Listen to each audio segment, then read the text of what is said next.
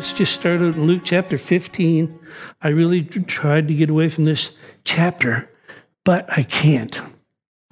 Because there's such truth in this. In verse 1, it says that the publicans, the tax collectors, and the sinners came to hear the Lord. They were drawn by him. And when I think about the church over the 30 years that I've been involved in full-time ministry, and beyond that, the sinners haven't been drawn to it so much because of verse 2. Because in verse 2 it says that the Pharisees and the scribes murmured, saying, "This man receives sinners." And then when you think about it, you think about the prodigal son later on in the chapter. His brother was out in the field, and his attitude was, "I have served you all these years." In other words, he was serving God instead of receiving from God. And because he served God, he was upset when other people came in and got blessed. So somebody come in that's been saved 2 weeks and they get blessed, and the religious guy gets mad because I have been trying. Listen to this. I have been trying so hard to be a Christian, and I've struggled for all these years. This guy comes in and he's a sinner. I know and he hadn't done anything, and look, God is blessing him. And that's the attitude. And so we really need to make sure that we don't have that attitude. And again, I like to point out that, that he was given a robe of righteousness, prodigal son, and the ring on his finger. You can read about it in, over in Esther, and what the ring meant. And really the ring is Ephesians 1:3. I've already blessed you with all spiritual blessings in the heavenlies in Christ. And then the shoes on his feet. He said, "Moses, take your shoes off." Under the law, you couldn't. But under grace, put the shoes on. You're not a slave or a servant anymore. You're a son. And so, and then the other thing that you always need to remember is, as he approached the house, he heard the music and the dancing. In his presence is fullness of joy, and at his right hand pleasures forevermore. So he's not sitting on that stone throne somewhere waiting to send you to hell. He's waiting for you to come home. He's not even waiting for you to clean yourself up. He said, "I don't care if you came to the pig pen. It doesn't mean a thing to me. I'm receiving you right now." And so these are key things. Because then when you get over to Romans chapter 8, where we're going to try and get further in that today, it's a goal of mine anyway.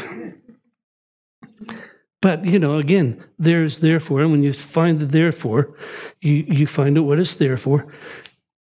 Romans 1:17 says that the gospel, the good news is that the righteousness of God has been revealed to you. That's the good news of the gospel. You are right with God, as Carolyn taught so well on Thursday night. You're right with God even when you're wrong. You're right. Because he made you right. And so you have right standing. It means you have right standing with him all the time. It doesn't change. Matter of fact, he says, so that you think about that, and then you think about Romans chapter 16 and verse 20, the end of the book of Romans, and he says, this is what he says, "The God of peace will bruise Satan under your feet shortly." So in the whole book of Romans, he mentions the devil once, and he's under your feet. Because of Ephesians 2:6, that he made you to be seated in heavenly places in Christ. And so when you're seated, how many of you know you're not working? Huh? No, we don't rest from work. We work from rest. We're in a place of rest. Hebrews 4:11 says we labor only to enter into his rest. Matthew chapter 11 says that he said, "Come unto me when you're weary and you're heavy laden. I'll give you rest for your soul." He said, and then he said, "Take my yoke upon you and learn of me. I'm meek and lowly. I'm humble, and I'll teach you how to be humble and how to walk with me, how the anointing that I put on you is burden-removing, yoke-destroying power that I'll give you when you take my yoke upon you, that you can live victoriously." So he's got you. And then in Romans 8:1, I like looking at it again because he said, "There's therefore now," and that's the letters nun, N-U-N. What does now mean? Right now. So last Sunday when I taught it, it was now. Today I'm teaching it again, and when is it? Now. Yeah. So nothing changed from last Sunday to this Sunday. It's still now. Amen. Right? Yeah. And then when it says there's no condemnation, I think I gave you the word for no, but it means absolutely nothing. Not ever do you have anything against you. But now over in Psalm 66 and verse 18, we need to go over there for a minute. Because David had a revelation of this. Read Psalm 32 sometime for yourself. Blessed is the man that God doesn't hold any iniquity. Like, oh, powerful stuff. Where did I say go? Psalm 66. Psalm 66. 66 and verse 18. He said, if I regard iniquity in my heart, not if God does. If I regard iniquity in my heart, the Lord won't hear me. Why? Because I can't pray in faith. If I'm feeling condemned, if I'm feeling guilty, I can't pray in faith. And without faith, it's impossible to please Him. So you can't come and say, "Oh God, I'm so unworthy." No, you know what? He doesn't hear that. That's good news. He doesn't listen to that. He listens to your bold confession of faith. Come on. He said, my word will not return unto me void, but it'll prosper. It will accomplish what I set it into the world to do. Jeremiah 1:12, he said, I watch over my word to perform it. He said, it's like the rain coming down and it'll hit your seed and cause your seed to grow. Hallelujah. He's a good God. So if I regard iniquity in my heart, He won't hear me. So if I have a guilty conscience, and a guilty conscience is okay, as long as it, it produces some pain that will lead me to 1 John 1:9. And so even though He's not condemning me, I realize that I need to keep my fellowship current. Like I can't hold guilt to me. And I realize that some of these things are there for my protection, but you can't tranquilize a guilty conscience. There's not enough medicine out there to fix a guilty conscience, And so you need to stop trying. But here's the thing about hanging on to those things. It's like a cancer to your spirit, man. It's a cancer to your soul, if you will. You just go around and you're feeling that condemnation all the time. And He's saying, I already made you right with me. So go to 1 John 1:9 if you need to. But mostly you just walk past it. You just walk it out. Yea, though I walk through the valley of the shadow of death, I'll fear no evil. Keep walking. Now, how about Job in verse 42? Just over a few pages. Because I like God's restoration plan. How many of you know Job had some ugly friends? Huh? Even his wife said, why don't you just curse God and die? He didn't have a lot of family going for him. But look at this. Look what God says in Job 42 and verse 10. And the Lord turned the captivity of Job when he prayed for his friends. When he pray for those that despitefully use you. Turn your enemies into friends. Pray for your enemies. Love on your enemies. Maybe you can win some as friends, right? But look at this. But look at the next part of the verse. The Lord gave Job how much? Twice as much as he had before. So when God says restore, He's not talking about restore you back to where you were. Better than. He's talking about better than. Better than. Okay, Matthew 18. Maybe we'll stop over there on the way back to Romans. Matthew 18. Gee, you have to pass Matthew 17 on the way there, don't you? How about if we stop at Matthew 17 again? Would that be all right? Say he's going to get operated on Thursday. When the oxygen hits his brain, he might not repeat this so much. That's okay. No, but repetition is the motor of learning. How many of you know that? Besides that, if you hear it and you're getting it, it excites you every time you hear it. If you go say, oh, I already heard that, you haven't got it yet. You haven't got it at all. So Matthew 17 verse 1 says, after 6 days. So this could be something that's happening. It happened at the end of 4,000 years, but could be a revelation of what happens at the end of 6,000 years as well, because 1,000 years is a day unto the Lord. Now, when you read Luke's account of this, he'll say after about 8 days, but remember, Shemini Atzeret, God has 2 48-hour days, and he can do it because he's God. But let's look at this, just this account here. He said, and Peter, James, and John, his brother, he brought them up into a mountain apart, a mountain of his own, it says in the Greek, and he was transfigured, metamorpho. When the veil is lifted, the glory is seen. Metamorpho, transfigured before them, and his face did shine. Like this is what you look like in the spirit realm. And your face did shine like the sun, and his raiment was white like light. And behold, there appeared unto him Moses and Elijah, right? The law and the prophets. Both appeared to him and talked with him. Then answered Peter and said to Jesus, Lord, he felt like he had to say something. Lord, it's great for us to be here. Let us put up three booths, 3 tabernacles, one for you, one for Moses and Elijah. But while he yet spoke, the glory cloud came and overshadowed them. And behold, a voice spoke out of the cloud, which said, this is my beloved Son, in whom I'm well pleased. Peter listened to him. In other words, Peter stopped talking and listened to Jesus. And when the disciples heard it, they fell on their faces and they were so afraid. And Jesus touched them and said, arise and be not afraid. But here's the important thing right here. In verse 8, when they lifted up their eyes, they saw no man save Jesus only. The law and the prophets were gone. This was a new dispensation. And so all they could see was him. And that's all that you're looking at right now. His redemption, his teachings, what he did for the Apostle Paul and all that. So you can get some history. I'm not saying you can't get some history of the Old Covenant, but the New Covenant, the letters belong to you and I. Ephesians, who I am in Christ. And then Colossians, who Christ is in me.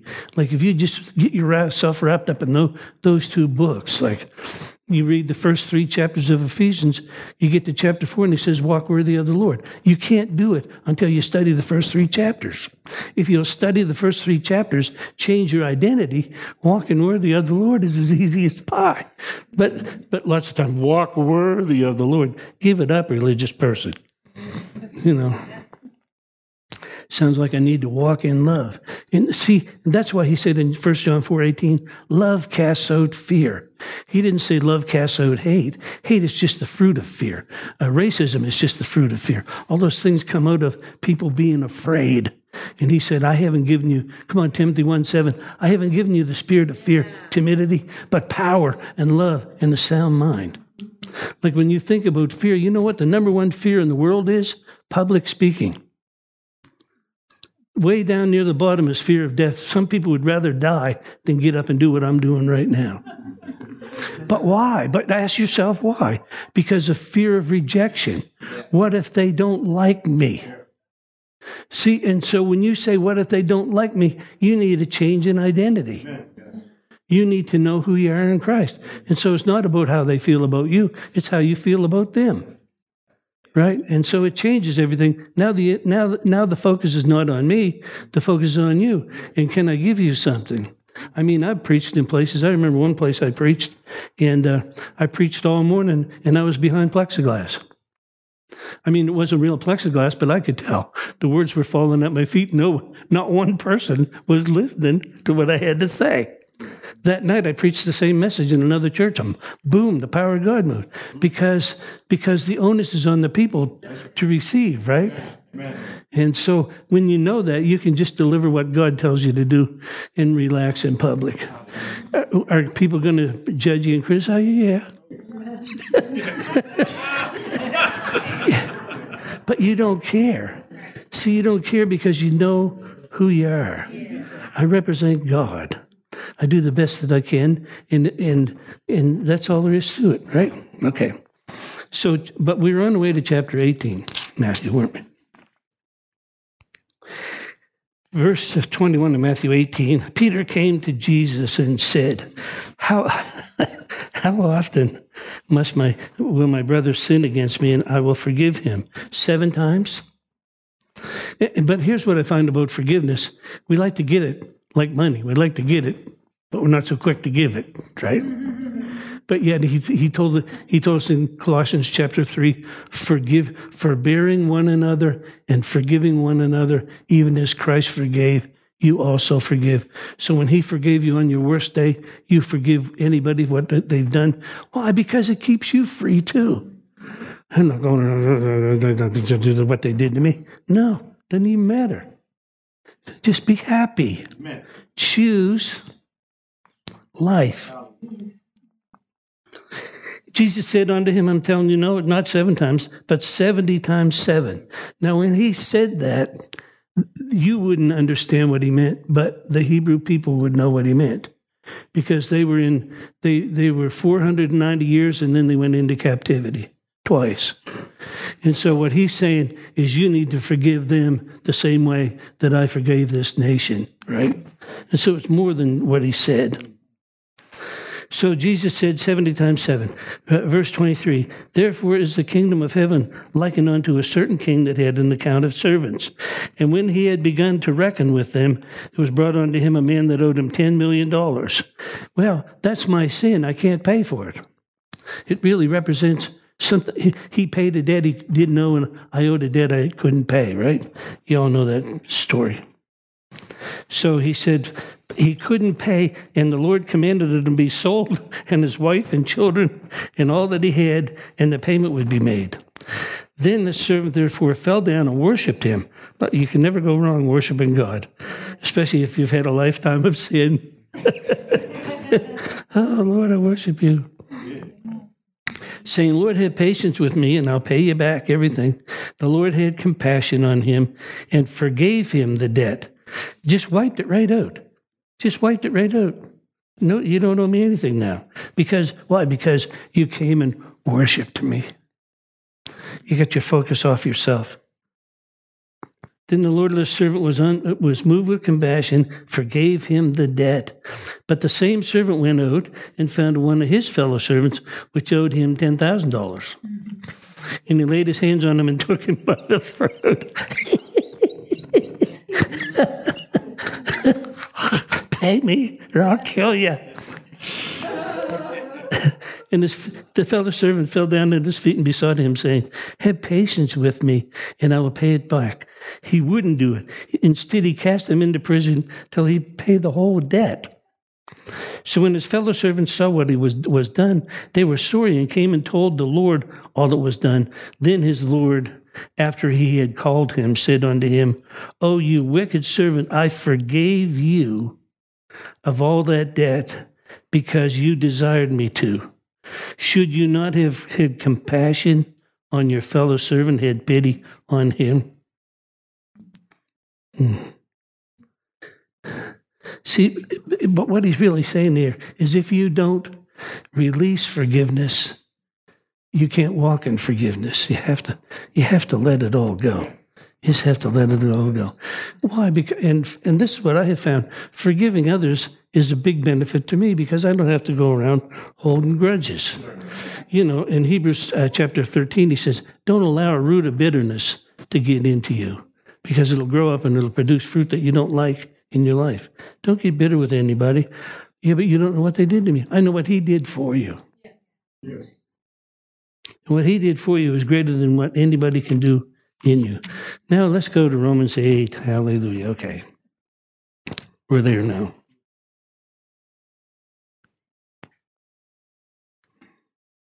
Is it going to do 14, 15, 16 again, 17 again? Yes, we got to do that again too. For as many as are led by the Spirit of God, verse 14, they are the sons of God. They're together in close friendship and fellowship. In other words, they're walking together. It's not, I'm looking for my Bible on Sunday. I've been in communion with them all week long. You know, it doesn't mean I've been sitting around reading my Bible, but I don't know about you. I talk to them like I would talk to my wife or like talk to a friend. I don't get all formal and thou knowest, goddest, allest, thingest. I just don't do that. I say, hey, what are we going to do with this? What are we going to do with that? And when he talks to me, I hear my own voice. You know, I'm not hearing some audible voice from heaven. No, he talks to me and communicates with me using my voice. But I know that it's him because it's always smarter than anything I could have thought of by myself, right? So he said, for you have not received the spirit of bondage. Why? Because he doesn't want you in fear. He wants you in faith. He wants you to walk by faith and not by sight. That's like this, you know, pandemic and the rules that they're making and everything. Just stay in faith. Whatever you do, stay in faith. Don't be motivated by fear for anything. Whether you take the vaccine or you don't take the vaccine, do it by faith, right? And then don't judge anybody else for what they did or didn't do. I'm more spiritual than you. Well, you might be. But I think with an attitude like that, it's probably not true. Yeah. He said, a bondage again to fear, but we received the toga virilis, the spirit of adoption, whereby we cry, Abba, Father. He's your Father. He loves you. He's your Father. He wasn't a goofy father. He's everything your father should have been. The Spirit himself bearing witness with our spirit that we are the children of God. And if children, then heirs of God and joint heirs, and again, we know what that means. You have a part and he has a part with Christ. If so that you suffer with him, will also be glorified together with him. Whoa. Why? Because the glory of the sufferings of this present time are not worthy to be compared with the glory that shall be revealed in us. I think I have that on my phone somewhere in another translation. Hallelujah. Let's see. No, that's not it, but that's good.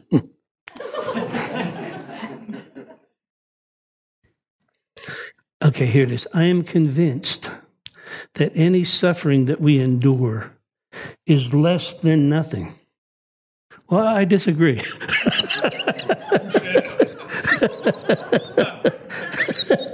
No, he said it, so I have to line up with this, right? Is less than nothing. But see, I haven't seen the other side of that promise. Less than nothing compared to the magnitude of the glory that is about to be revealed, unveiled within us. Just like Jesus was transfigured in Matthew 17, he said, arise and shine. Your light has come. The glory of the Lord is risen up on you. And he said it will be seen. There's a metamorphosis going on in you that people are going to see. He said the magnitude of the glory that's about to be unveiled within us. Look at this. The next verse. The entire universe is standing on tiptoe, yearning to see the unveiling of God's glorious sons and daughters. For against its will, the universe itself has had to endure the empty futility resulting from the consequences of human sin. But now, with eager expectation, all of creation longs for the freedom from the slavery and decay and to experience the wonderful freedom that's coming to God's children. I'm going to read that again to you. Don't get mad at me. I'm going to read it again. Because I know that this is true. Like, you know, when you read Isaiah 65, the lion and the lamb are going to lay down together and eat straw again together. They were never meant to bite and devour one another. I know that there's a balance in it, but it was never God's intention for animals to eat other animals. Right? It wasn't his plan. So when Adam and Eve sinned, can you imagine that day all of a sudden Cain's killing Abel and animals are eating one another. Like, can you imagine the nightmare that they woke up to when they decided to go their own way? And so, but really what he's saying here in these verses is all of creation is waiting. The earth is groaning. The earthquakes are happening more and more frequently. And all of these things are happening because the earth is trying to shake off the sin. Just like, and so, but let's read it again. I am convinced, I'm going to start from verse 18 again. I am convinced that any suffering that we endure is less than nothing. Wow. Compared to the magnitude. No, but this is exciting news. Because you look at the world and see, well, the world's getting worse. Yeah, but the church is getting better. The church, God has a plan for the church. We haven't seen it yet. And so we're looking at this natural stuff and thinking, wow, gas prices are soaring. This is going wrong. That's going wrong. Yeah, but wait till God steps on the stage. Yeah, right. You know, all of a sudden, people that wouldn't repent are going to be repenting. I am convinced that the suffering we endure is less than nothing compared to the magnitude of the glory to be unveiled within us. The entire universe is standing on tiptoe, yearning to see the unveiling of God's glorious sons and daughters. For against its will, the universe itself had to endure the empty futility resulting from the consequences of Adam's sin, human sin. But now, with eager expectation, all creation longs for the freedom from its slavery to decay and to experience the wonderful freedom that's coming to God's children. Hallelujah. Hallelujah. Hallelujah. The word in the Greek is apokrino, and it means intense anticipation. And this is something else it means. Concentration on one single object.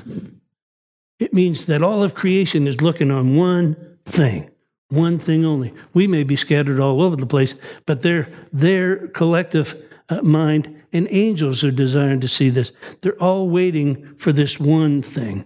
And so if they're waiting for this one thing, I think that we should probably focus on this one thing too, instead of all of the distractions that are going on out there. Amen to that? Amen. So verse 21, because the creature himself. Now read Isaiah 65 sometimes and see what the animals will be doing. A kid will be able to go and play with a snake. Right? Like there'll be no violence in any of creation. Because the creature himself shall be delivered from the bondage of corruption into the glorious liberty that's coming to the children of God. The glorious liberty is going to have an effect on all of creation. For we know that all of creation groans, there it is, in travail, in pain, together until now. And not only they, but we ourselves, which have the first fruits of the Spirit, even we ourselves groan within ourselves, waiting for the adoption, the redemption of our bodies. Verse 24, for we are saved by hope, and hope that is seen is not hope. For what you see, you don't need to hope for. But we hope for what we don't see, and because we're hoping for it, look at this.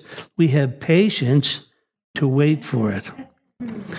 No, but hope is seen on the inside. Hope is to do with your imagination. Hope is to do with eager anticipation of something good happening. See, and that's why God gave you an imagination, so that you could imagine the glory being manifested in your life. No, but you need to, whatever's going on in your imagination, you need to know that God gave it so that you could create. Yeah. He gave you that imagination so you could create. I was watching Elijah playing hockey yesterday, and the first thing you do is you buy them the gear. And as soon as they put the gear on, they imagine what they've seen on TV, some hockey star that they admire. And so they're out there and they can't even hardly skate yet, but their imagination, you have to have. So it doesn't even matter if you can't skate yet. If you can imagine yourself playing in the NHL and you start thinking like that when you're a kid, you know. Again, you may change your mind and go on to other things, but again, your imagination was given to you so that you could create that atmosphere in your mind. Even when you go to the point where a peewee scores a goal, but in his mind, I just won the Stanley Cup, you know, because that's the way, because God made you that way. Romans 15, let's go over there because he talks about imagination over there. I remember preaching on this up in New Glasgow at Bruce Morrison's church. Who knows how many years ago was that? Yeah, I've been around a while. Romans 15 and verse 13. Now the God of hope fill you. Now what's hope supposed to do? What's hope supposed to do? With what? Joy. And what? Peace. Why? Because I'm a believer. That I may abound in hope through the power of the Holy Ghost. Wow. So hope is powerful. And hope is, and again, it's elpis, it's eager anticipation, but it's not something that I can see. Faith gives substance to the things hoped for, and the evidence of things not yet seen. So again, it's all about creating a positive imagination, and that's why he gave you this book. That's why he said in Romans 12:2, don't be conformed to this world, don't be informed by this world, but be transformed by the renewing of your mind, by the word of God, so that you can prove the good, the acceptable, the perfect will of God for your life. He's saying, in other words, you stay in this until you grow up. And then you also need to know that, you know, you stay, Faith is in a state of flux, and faith will keep you going just as long as your hair will be combed. What do you mean by that? No. I mean, you have to comb your hair every day. Right, Nancy? You didn't comb your hair. I'm not going anywhere.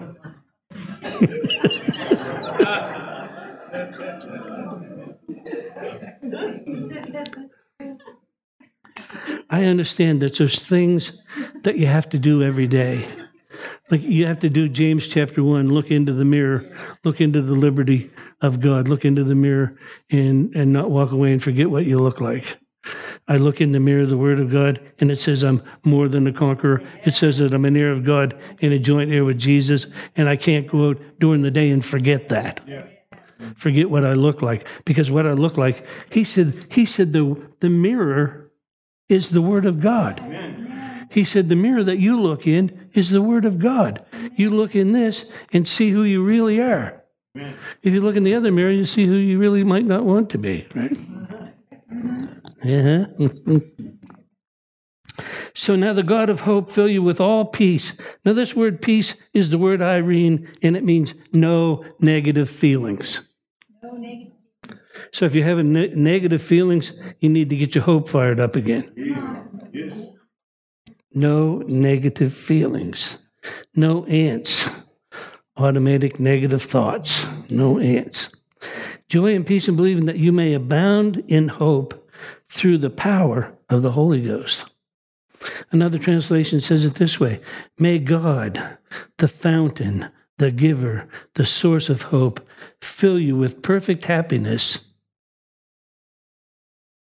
Fill you with perfect happiness through your trust in Him, that your whole life and outlook may be radiant with hope. Another translation says it this way: may God, the source of hope, fill you with joy and unite you through your trust in Him, and may your hope overflow with the power of the Holy Ghost. Wow.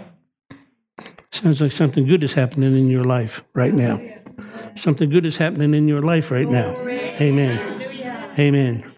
How about Philippians chapter 2? Can we go there?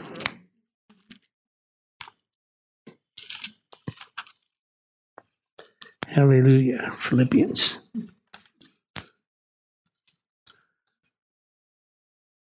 I've been trying to live in Philippians chapter 3. Now we're talking about chapter 2. It's good to live there too. But chapter 3, think about it. Being anxious for nothing. Yeah. Not being worried about anything. Yeah. but in everything with prayer, supplication, and thanksgiving, I make my requests be made known unto the Lord. And then the peace of God that passes all understanding rules my heart and rules my mind. Hallelujah. And whatsoever things are true, pure, just, virtuous, praiseworthy, anything that's of a good report, I think on these things, and I learn how to be content whether I abase or whether I abound, because I can do all things. I can do all things through the Anointed One, His anointing, which gives me strength. Whew. What a chapter. But this chapter 2 is good as well. Okay. Chapter 2 and verse 5. This is God telling you, let this mind be in you. He said, you let this mind be in you, which was also in Christ Jesus, who being in the form of God, thought not robbery to be equal with God. What a thing to say. If you want to get religious people upset, you tell them you're equal with God. Right? But now my son Joe's sitting over there. Because he's my son, he's not subservient to me. He's equal to me. Well, he is equal to me. He doesn't have to, well, I can think of some things, but no.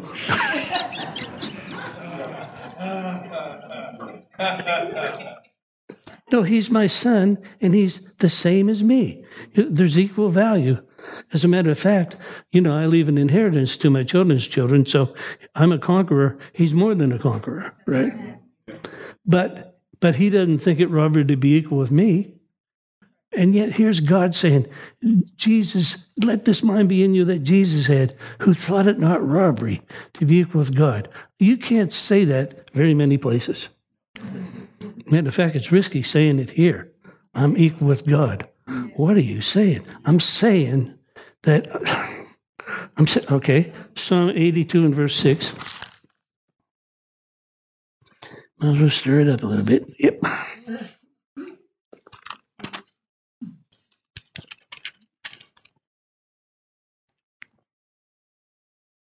No, but again, it doesn't make you proud. There's humility in it. It's like, wow, you made me to be this. 82 is so powerful. Verse 2, he said, how long are you going to judge? How long are you going to let this go on? How long are you going to judge unjustly and accept the persons of the wicked? How long before you stand? And now he's saying, defend the poor and the fatherless. Do justice to the afflicted and the needy. Deliver the poor and the needy. Rid them out of the hand of the wicked ones. They don't even know, neither do they understand. And again, we're not trying to get people saved, evangelizing people to get them to heaven. That's not our goal. Our goal is, thy kingdom come, thy will be done on earth as it is in heaven. We're trying to get heaven into them, right? Like God's trying to get heaven into you. He's not trying to get you to heaven. That's not what evangelism is really about, even though we've made it that. He said, deliver the poor, the needy, and out of the hand of the wicked. Look at this. They don't even know, neither do they understand. They walk on in the darkness, and all the fountains of the earth are out of course. Again, people sin because they have a sin nature. They don't know how to do the right things. Maybe some of them have a moral compass. I'm not saying that that's not so, but morality is not spirituality either. But look at verse 6. This is God talking now. I have said you are gods, and all of you are children of the Most High. But you will die like men and fall like one of the princes. Arise, God, and judge the earth, for you shall inherit all the nations. Now, I think over in John's Gospel, chapter 10, I'm in Romans, the place I was trying to be earlier. I mean, you know why they crucified Jesus, right? Because he called himself the Son of God, right? Okay, verse 30 of John 10, I and my Father are one. Well, John 17:20 says that so am I. He said, then the Jews took up stones to stone him. Jesus answered and said, many good works I've shown you from my Father. For which of these works are you going to stone me? The Jews answered and said, it's not for a good work, it's for blasphemy, because you, being a man, make yourself God. Jesus answered him and said, is it not written in your law, I said you are gods? If he called them gods to whom the word of God came, and the scripture, can it be broken? Say of him whom the Father has sanctified, and you're one that the Father has sanctified, set apart for him, and sent into the world. You've been sent into the world. You blaspheme because I said, I am the Son of God. It's interesting, back in the day, Abram was living in Ur of the Chaldees with his dad, Terah. And Terah was an idol maker. And he had all these idols in his idol shop. And one day while he was traveling, Abram went in and smashed all of the idols but one. Smashed them all. They were all laid out over the floor everywhere. And Terah came home and said, who has done this? And Abram pointed to the only God that was left and said, he did. And of course, the answer is, that's impossible. Exactly. All this stuff you've got nailed up here that you're worshiping has no power whatsoever. I'm going to find the real God. And so that's how he went on his journey. Yeah. So, but we know the real God. We know the true God. Hallelujah. Thank you, Lord. Thank you, Lord. Anyway, these three things abide: faith, hope, and love, and the greatest of these is love. You beloved, love one another. Just love one another. Just love one another. There's such freedom in love. There's no fear in love, because mature love casts out fear. So if you find yourself in fear, get a whole lot more love going. Get in the flow with loving in Jesus' name. Amen. We hope this message has encouraged you in your relationship with the Lord.